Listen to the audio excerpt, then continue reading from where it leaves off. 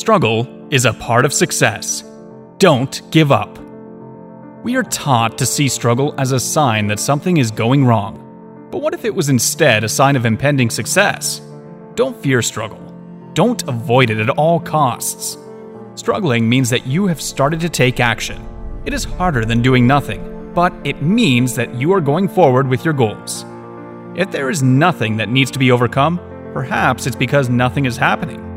If you are waiting, there'll be no struggle, but also no progress. Strength comes from struggle.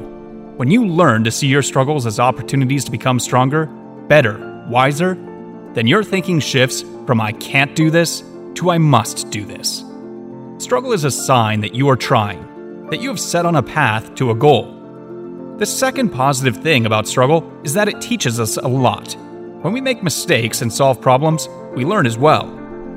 The person who falls down and gets up is better equipped to deal with any issue than someone who never started to run anyway.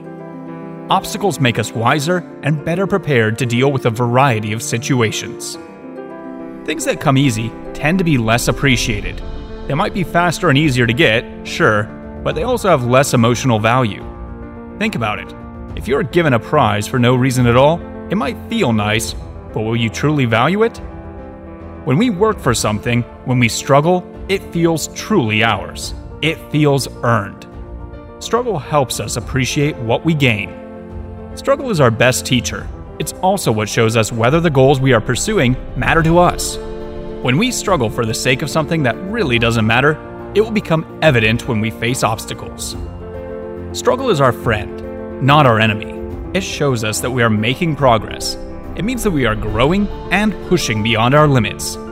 If we have to struggle, it means that we are truly giving it our all. Don't give up if you face a struggle. Instead, ask yourself whether you are on the right path if you are not struggling at all. Is there truly something worthwhile? Is there something to challenge you? Embrace your struggle.